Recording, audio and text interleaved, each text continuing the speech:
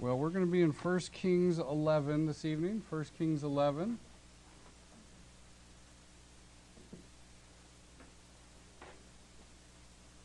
And I'll go ahead and start us off with prayer, and then we'll jump into 1 Kings 11. All right, let's pray. Father, we thank you that we have these things written for our benefit. As we're told in the New Testament, these things are written for our example that we may benefit from. And today we come upon something that in some ways is hard to understand and a little scary. I just pray that you would help us to take away the appropriate warnings and danger signs, and also learn from it that we would avoid these kinds of problems in our lives. Pray that you'd use your word to be a help to us and encouragement, and always a reminder of your goodness and faithfulness. And we ask these things in Jesus' name. Amen. Well, the bad news, kids, is I'm sorry we don't have handouts today. I guess you've probably already figured it out because Lauren or Elizabeth or Wesley didn't rush to bring it to you. But even though that's true,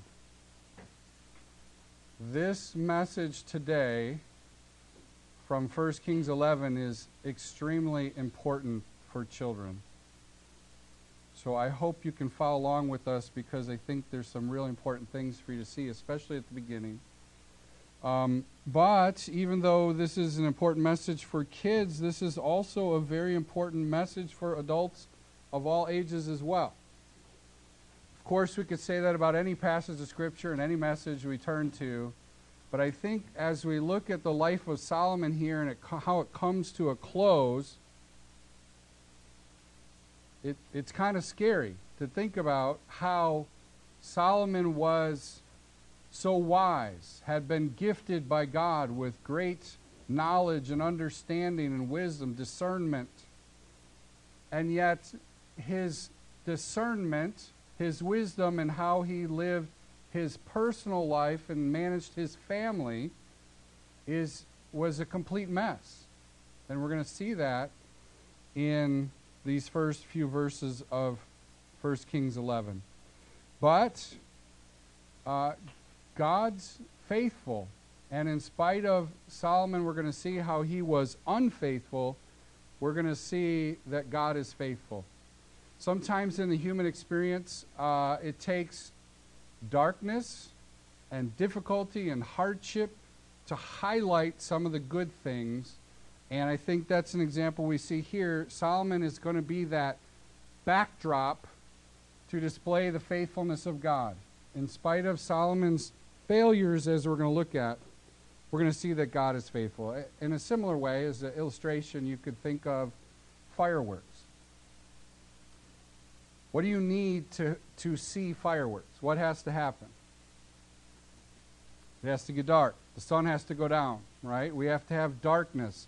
And in order for the brilliance of these fireworks to be displayed, we need the vast, dark, black sky to highlight the beauty and amazement of these fireworks. And in a similar way, the vastness of mankind's unfaithfulness highlights God's faithfulness. We're going to see that in 1 Kings. Hopefully you'll see that 1 Kings 11 this evening, because I believe it's there. So hopefully we can bring that out. Let's look at verses 1 through 8 first, though.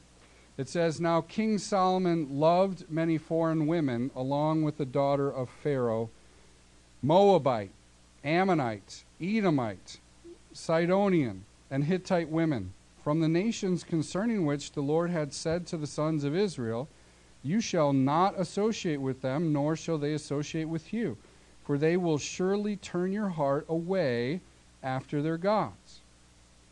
Solomon held fast to these in love. He had 700 wives, princesses, and 300 concubines, and his wives turned his heart away.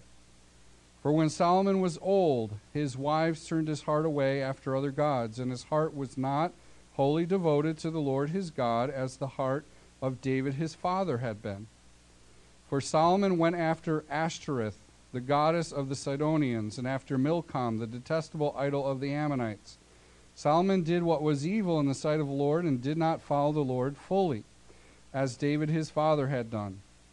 Then Solomon built a high place for Chemosh, the detestable idol of Moab, and on the mountain which is east of Jerusalem, and for Molech, the detestable idol of the sons of Ammon.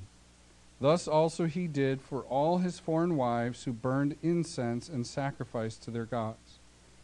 So, in spite of all that we've seen at the beginning of 1 Kings about Solomon, his wisdom, the riches that God gave him, the building project, he completed the temple and all his household complex and all that amazing stuff that God used him to do, we see it comes crashing to a halt here in chapter 11. We see here in chapter 11, Solomon's failure is highlighted for us here. And I want you to see, first of all, that he disregarded God's warnings. This was, even though it's at the end, and the emphasis is on the end, it's clear that it didn't just start at the very end of his life, but was a disregard for the warnings of God early on in his life, though we may not know the exact time at which it started. But it tells us in verses 1 and 2 that Solomon loved many foreign women. These were not women from Israel. These were foreign women.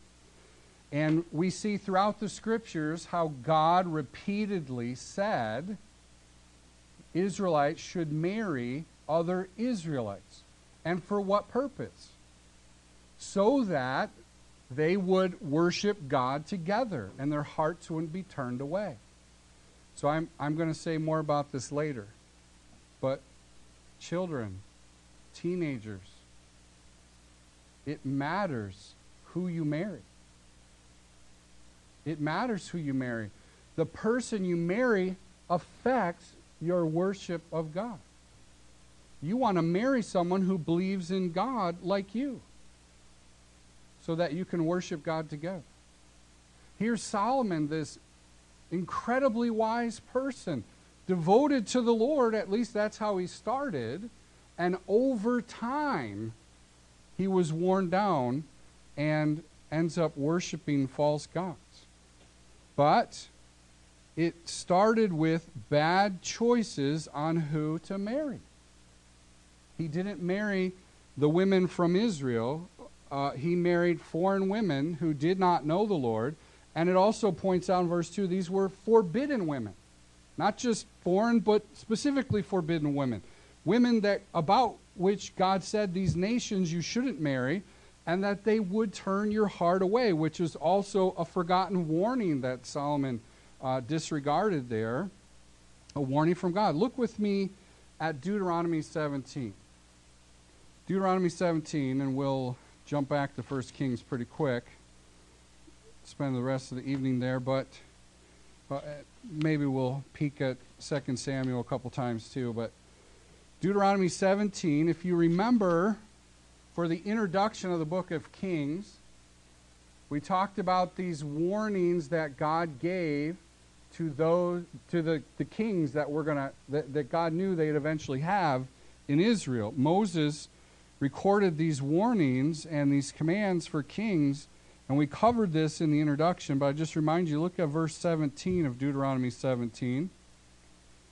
It says, about the king, he shall not multiply wives for himself. Why?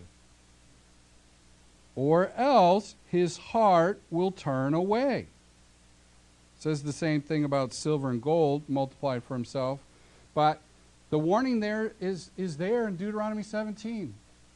Before Solomon was even born, this warning was given. God also reminded Solomon, as we'll see that a little bit later as well, but Solomon ignored these warnings. Just didn't pay attention to this and disobeyed this, disregarded the warnings that God gave. We also see how these relationships divided his devotion. It's interesting how it phrases this. it says, on the one hand, in verse 3, it says his wives turned his heart away, right? Now, in verse 3, it says how many wives? 700 wives. Whew. I can't imagine, I can say, this is recorded, I got to be careful, but I can't imagine 700 mother-in-laws, right? No, I'm just teasing. I have a great mother-in-law. But 700 wives. Craziness. 700 wives, multiplied wives. Certainly a disobedience of the command that God had given there. But it says about these wives in verse 3 that they turned his heart away. They turned his heart away from the Lord. But notice the language here and how it speaks of it. It also says in verse 4, for when Solomon was old, his wives turned his heart away after other gods. So this is why I say this message is important for both young people and older folks as well. When did Solomon ultimately turn his heart away? When he was old. Sometimes we think if we reach a certain age or a certain point in our lives that the sinful struggles will go away and it'll just get easier. Well, Solomon is a very sobering warning that we need to be careful not to turn away from the Lord in our old age. And in this case, it was many years of foreign wives wearing him down. And eventually, he gave in. This is why we say, young people, who you marry is so important because the person you marry has a very powerful influence on who you become. So you want to marry somebody who loves the Lord and is going to encourage you to do what's right. It's very difficult to stand alone your whole life when your spouse doesn't walk with the Lord. It's hard. In his case, he had multiplied wives pressing against him. It reminds me of Samson. You remember Samson? Samson had the long hair because the Lord said the razor should not touch his head. So he let his hair grow.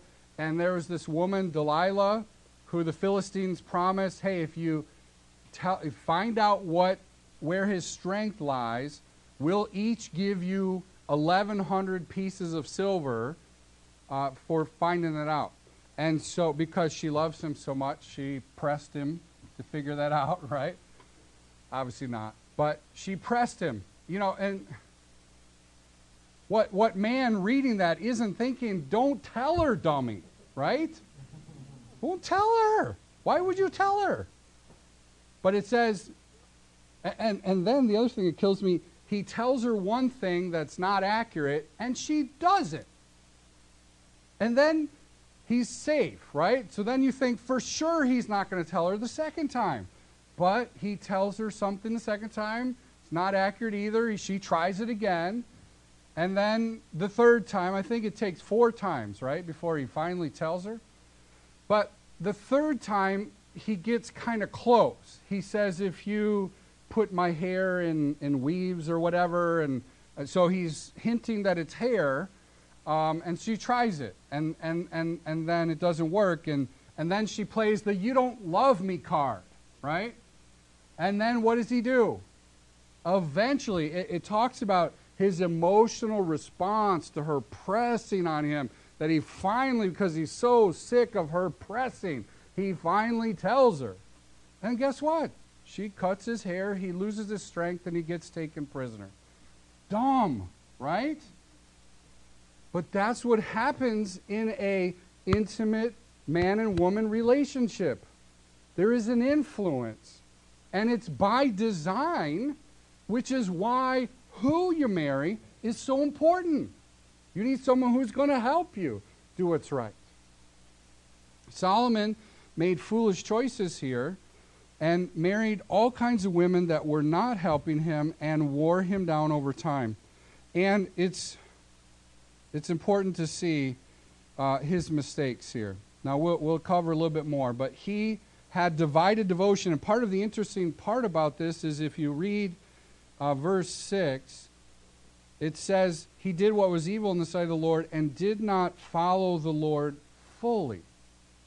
And I think the point of that is he tried to still maintain devotion to the Lord, but he also worshiped these other gods to appease his wives.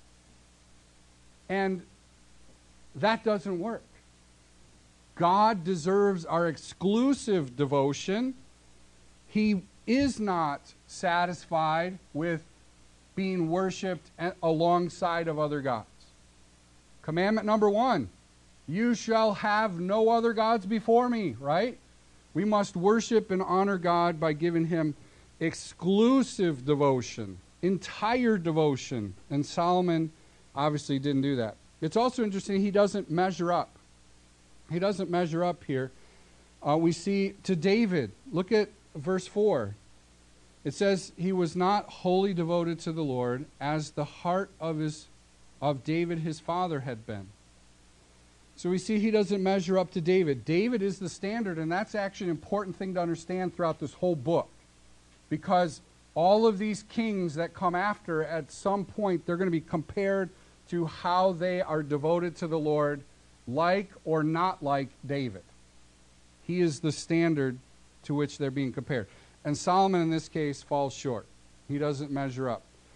David, in spite of his critical mistake and sinful choices to commit adultery with Bathsheba and then kill her husband, he repented of that, and God forgave him, and yet we don't see David worshiping other gods like Solomon does. Solomon also defied God.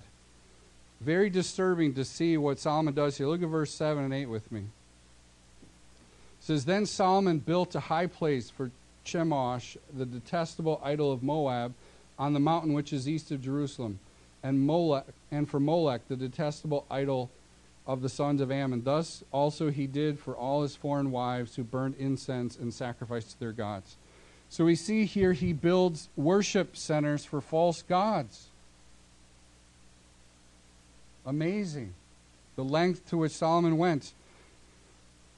He does this for a Moabite god. He does this for an Ammonite god. And it says in verse 8, he did this many times for his many wives, so they could burn incense, so they can offer sacrifices.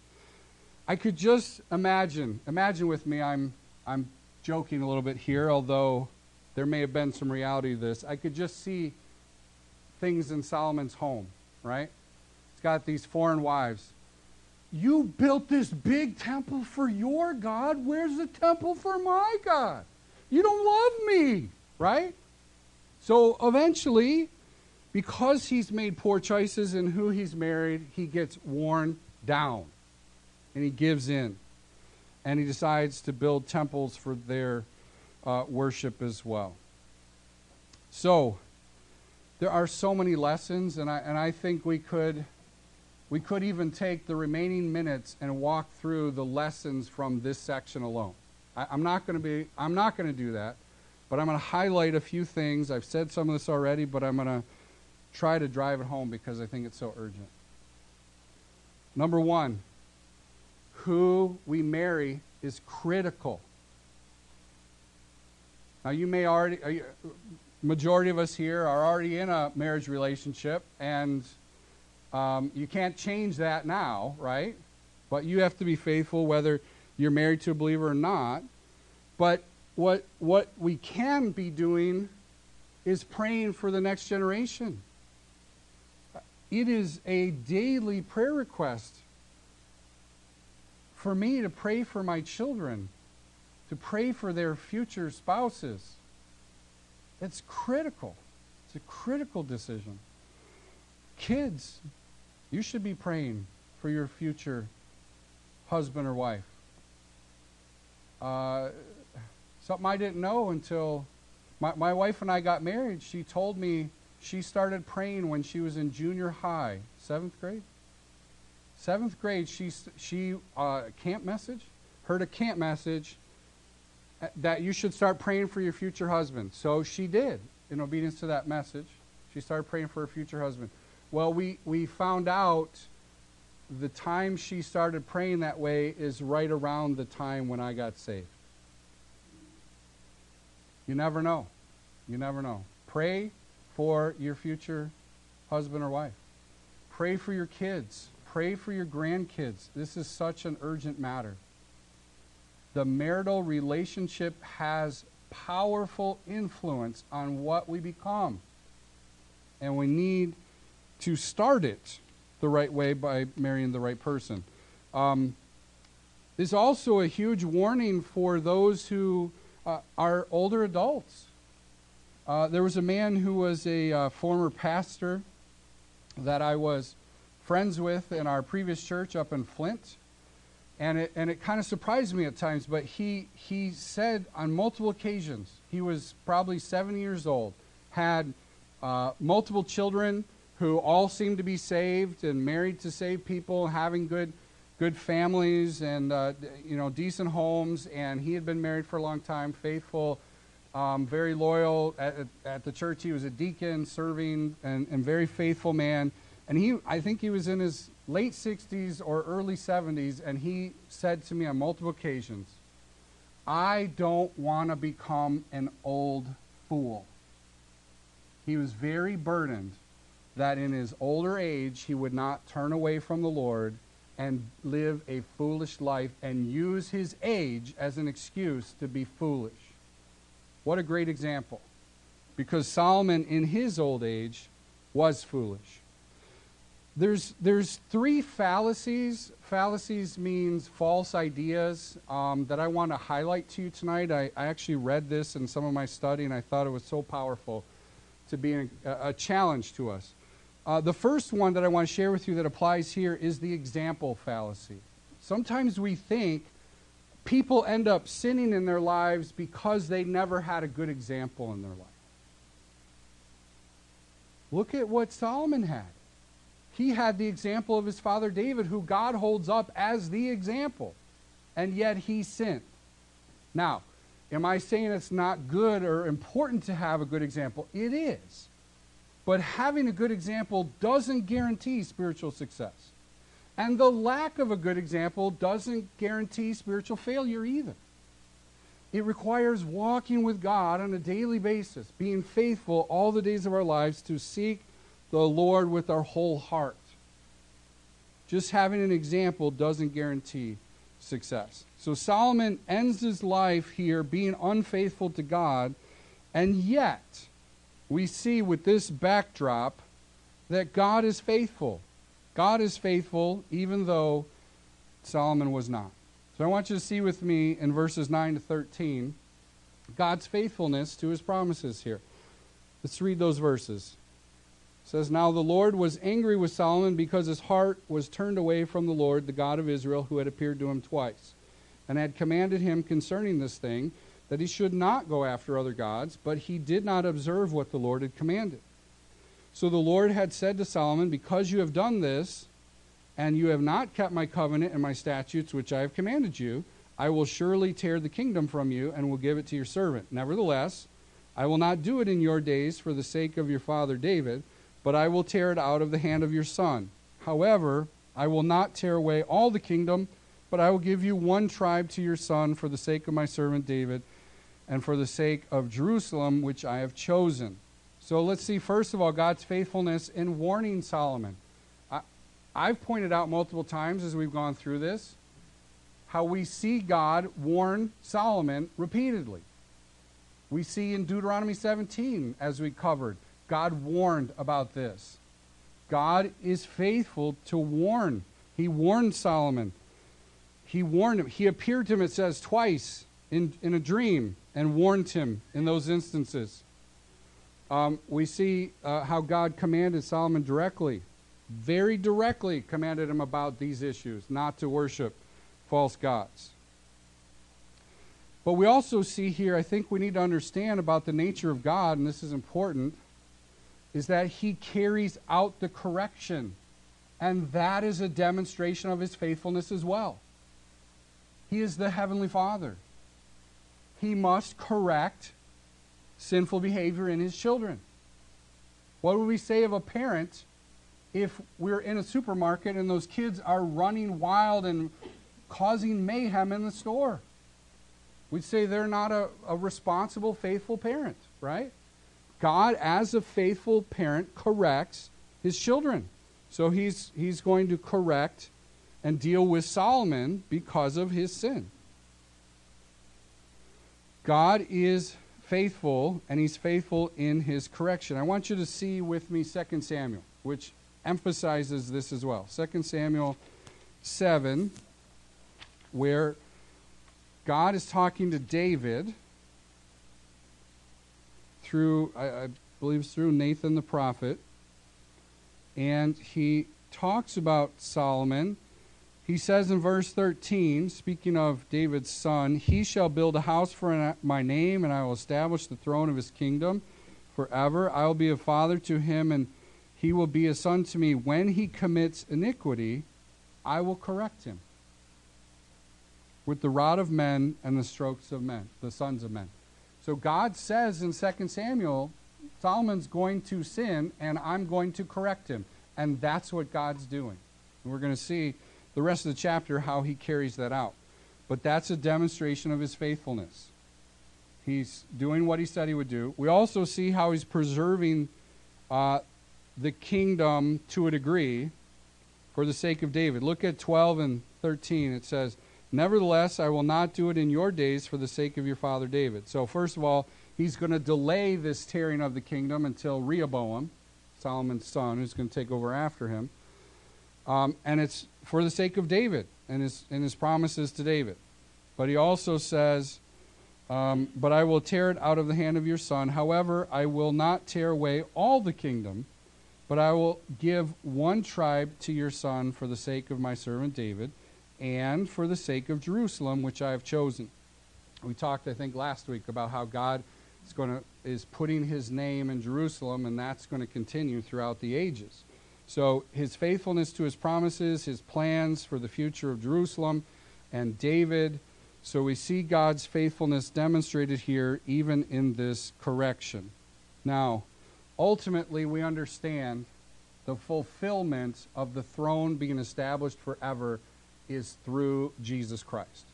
He is the ultimate fulfillment, the ultimate Son of David, through whom God is going to fulfill all those promises that remain unfulfilled to David, but he's going to be that final ultimate fulfillment. But we see here, God is faithful in spite of Solomon's unfaithfulness. And I would introduce here to you the two other fallacies that I was talking about. We talked about how the example fallacy, you think if we just have a good example, we'll turn out okay. Not a guarantee. We also have the experience fallacy. Think here of the experiences that Solomon had. We can think that because we've had significant spiritual experiences with God, that guarantees we're going to always be faithful to him. But Solomon wasn't. Solomon had God appear to him in dreams. God had told Solomon of answers to prayer. Solomon had seen answers to prayer. Those experiences didn't guarantee spiritual faithfulness on Solomon's part. It involves daily walking with the Lord, making the right choices on a daily basis, not just having a few experiences and counting on those. There's also the education fallacy. If we just teach people and they just know, then they're going to be okay. Well, education alone doesn't solve it either. God specifically warned Solomon about these very things, and he still disobeyed. Now, education is good, and we need education, and we should be teaching the Word of God. But education alone is not the answer. It's the Spirit of God working in our hearts so that we daily walk in obedience to him. Solomon had some good experiences and a lot of education, a lot of wisdom, but he was disobedient. He disregarded God's warnings. He was unfaithful, but yet, ultimately, God was faithful. We're going to walk quickly through. I know we only have about 10 minutes. We're going to walk quickly through seeing how God raises up these adversaries against Solomon. for this correction, as we were talking about. The first one is in 14 to 22. We're not going to read all of that, but I just want to draw your attention to a couple things here. Number one, this is Hadad from Edom. And what's really interesting to me about this is it tells us in the text here, David and Joab attacked the Edomites, and basically their plan was to wipe out every male in Edom. But yet, Hadad was one of the royal family who managed to escape down to Egypt and found shelter with Pharaoh, and ultimately got a wife and took back some men with him, and eventually becomes an adversary for Solomon. What's significant about that? I'd say one of the things that's significant about that is the sovereignty of God. It tells us at the end of this chapter that Solomon reigned 40 years. This person who ends up becoming Solomon's adversary at the end of Solomon's reign escaped under David's reign when they were wiping out every male. And yet, one of them escaped, finds cover in Egypt, and then comes to be an adversary of Solomon. God had something to do with that, right? God preserved this guy for the purpose of dealing with Solomon. Speaks to the sovereignty and knowledge of God. He knew Solomon was going to disobey, and he prepared this person as an adversary because of that disobedience. Amazing to see the sovereignty of God at play there. We also see in verse 23, he raised up another adversary, Rezin, the son of Eliada. So, not as much written there about him, but another adversary that God used to give trouble to Solomon. So, two men who were external to Israel, God used as adversaries against them. Basically, one on the northern side and one on the southern side to give Solomon some trouble. But we also see 26 to 39, we see Jeroboam here. Jeroboam, who is going to end up being the king of the northern tribes, and is going to be a prominent person. I may be ruining further future messages, but Jeroboam, like David, is the one that God compares to here with Solomon and the future kings of Judah. Jeroboam is going to be the one that God compares future kings of the north to. And he's going to end up actually being a really wicked king. But God is using him to divide the kingdom because of Solomon's rebellion here. And it tells us in 26, let's just read 26 to 20. Well, let's start reading 26, and we'll get down a little bit about the prophet here talking to him. It says, Then Jeroboam, the son of Nebat, an Ephraimite of Zeradah, Solomon's servant, whose mother's name was Zerah, a widow, and rebelled against the king. Now this was the reason why he rebelled against the king. Solomon built the Millo and closed up the breach of the city of his father David. Now the man Jeroboam was a valiant warrior, and when Solomon saw that the young man was industrious, he appointed him over all the forced labor of the house of Joseph. It came about at that time when Jeroboam went out of Jerusalem that the prophet Ahijah the Shilonite found him on the road. Now Ahijah had clothed himself in a new cloak, and both of them were alone in the field. Then Ahijah took hold of the new cloak which was on him and tore it into 12 pieces. And he said to Jeroboam, Take for yourself 10 pieces, for thus says the Lord, the God of Israel, Behold, I will tear the kingdom out of the hand of Solomon and give you 10 tribes. But he will have one tribe for the sake of my servant David and for the sake of Jerusalem, the city which I have chosen from all the tribes of Israel. Because they have forsaken me and have worshipped Ashtoreth, the goddess of the Sidonians, Chemosh, the god of Moab, and Milcom, the god of the sons of Ammon, and they have not walked in my ways, doing what is right in my sight, and observing my statutes and my ordinances as his father David did. Verse 34, Nevertheless, I will not take away the whole kingdom out of his hand, but I will make him ruler all the days of his life for the sake of my servant David, whom I choose, who observed my commandments and my statutes. But I will take the kingdom from his son's hand and give it to you, even 10 tribes. But to his son I will give one tribe, that my servant David may have a lamp always before me in Jerusalem, the city where I've chosen myself to put my name. So a few things there. Simply, as we see, God is going to tear away the kingdom and give it to Jeroboam, the 10 tribes, but yet, so we see the faithfulness of God to David and his purposes with Jerusalem. He is going to preserve one tribe for the descendants of David and preserve Jerusalem. That tribe would be in Jerusalem.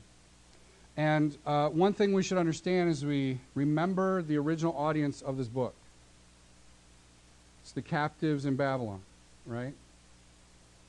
So this is an encouragement to them that though they are in captivity for all the disobedience that has happened in Israel, and we haven't even begun to uncover yet, for all of that disobedience, God is faithful. God is preserving for David a remnant. And they, in the captivity, are part of that fulfillment of God preserving a remnant for David and what he would eventually do in bringing them back to Jerusalem. Because in spite of man's unfaithfulness, because of the sins of Solomon and the horrible, detestable things that he ended up doing, God is still faithful to his word, to his people. So we're going to see at the close of the book here, the basic conclusion here of Solomon. Verse 40 tells us Solomon wanted to kill Jeroboam. It says, Solomon sought therefore to put Jeroboam to death, but Jeroboam arose and fled to Egypt, to Shishak, king of Egypt, and he was in Egypt until the death of Solomon. It's really funny, the relationship of Israel to Egypt here. Solomon got a wife from Egypt, and yet Egypt continues to have a role in being an adversary to Israel in spite of that. That also speaks to the foolishness of a political marriage.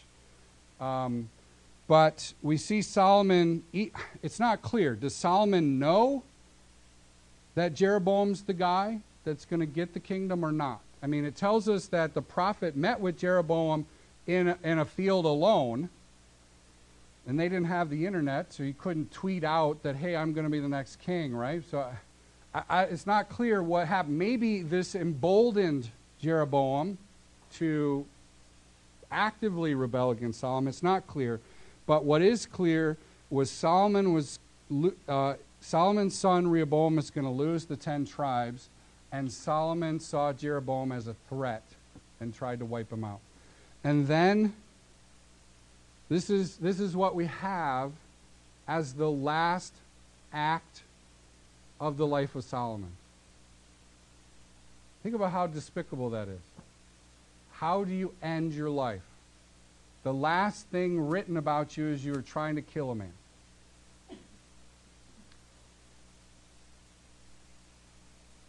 Ultimately, in the Christian life, how we end says more about us actually than how we start, right? We're going to sin, we're going to struggle, we're going to make mistakes. But it's important as believers in Jesus Christ that we are faithful to him to the end of our days. In fact, there are warnings in Scripture about those who turn away from the Lord, an indication that they never truly came to trust in Christ. And if we were just to look at the life of Solomon, we might question that too. He turned away. Does that ultimately mean he wasn't a believer? But I think based on other passages, he was. But his foolish choice of marrying so many foreign women ruined him. And he was unfaithful to the Lord at the end. A very, very sobering warning for us. We see at the end here, there's a record made of his life, just like all the other kings. We see that he reigned 40 years in verse 42, and that ultimately in 43, it says, Solomon slept with his fathers and was buried in the city of his father David, and his son Rehoboam reigned in his place. A sad end. And let it be a warning for us. Let it be a very serious warning for us. Those choices, young people, of who you marry are critical, very critical. We've told our children, when they come to the point where they're going to get married, we want to be actively involved. You're not just running off marrying some random person. We're going to be involved, right? You got to talk to us. We're going to have some objectivity to be able to help you make the right decision. Parents, we should be actively praying, actively involved. We need to be careful. We need to be daily walking with the Lord. Just having started well is not enough. We got to finish well. And even when we're not faithful, we should still be encouraged, though we see here, like the dark sky of the unfaithfulness or the sinfulness of mankind, the faithfulness of God shines bright like the fireworks exploding on that sky. And we should praise him and trust in him because he alone is always faithful. Let's pray. Heavenly Father, we thank you. We thank you that you are always faithful. You are completely trustworthy. We thank you that you are gracious and you are forgiving and you do work in our hearts to bring about repentance, that we could seek your forgiveness and cleansing. But Father, help us also to learn from the life of Solomon that even one who is so wise and started so well, it seems, can be brought down by some bad choices and disregarding serious warnings that you give. Help us to take your words seriously and revere it and strive daily to be wholly devoted to you. We ask these things in Jesus' name. Amen.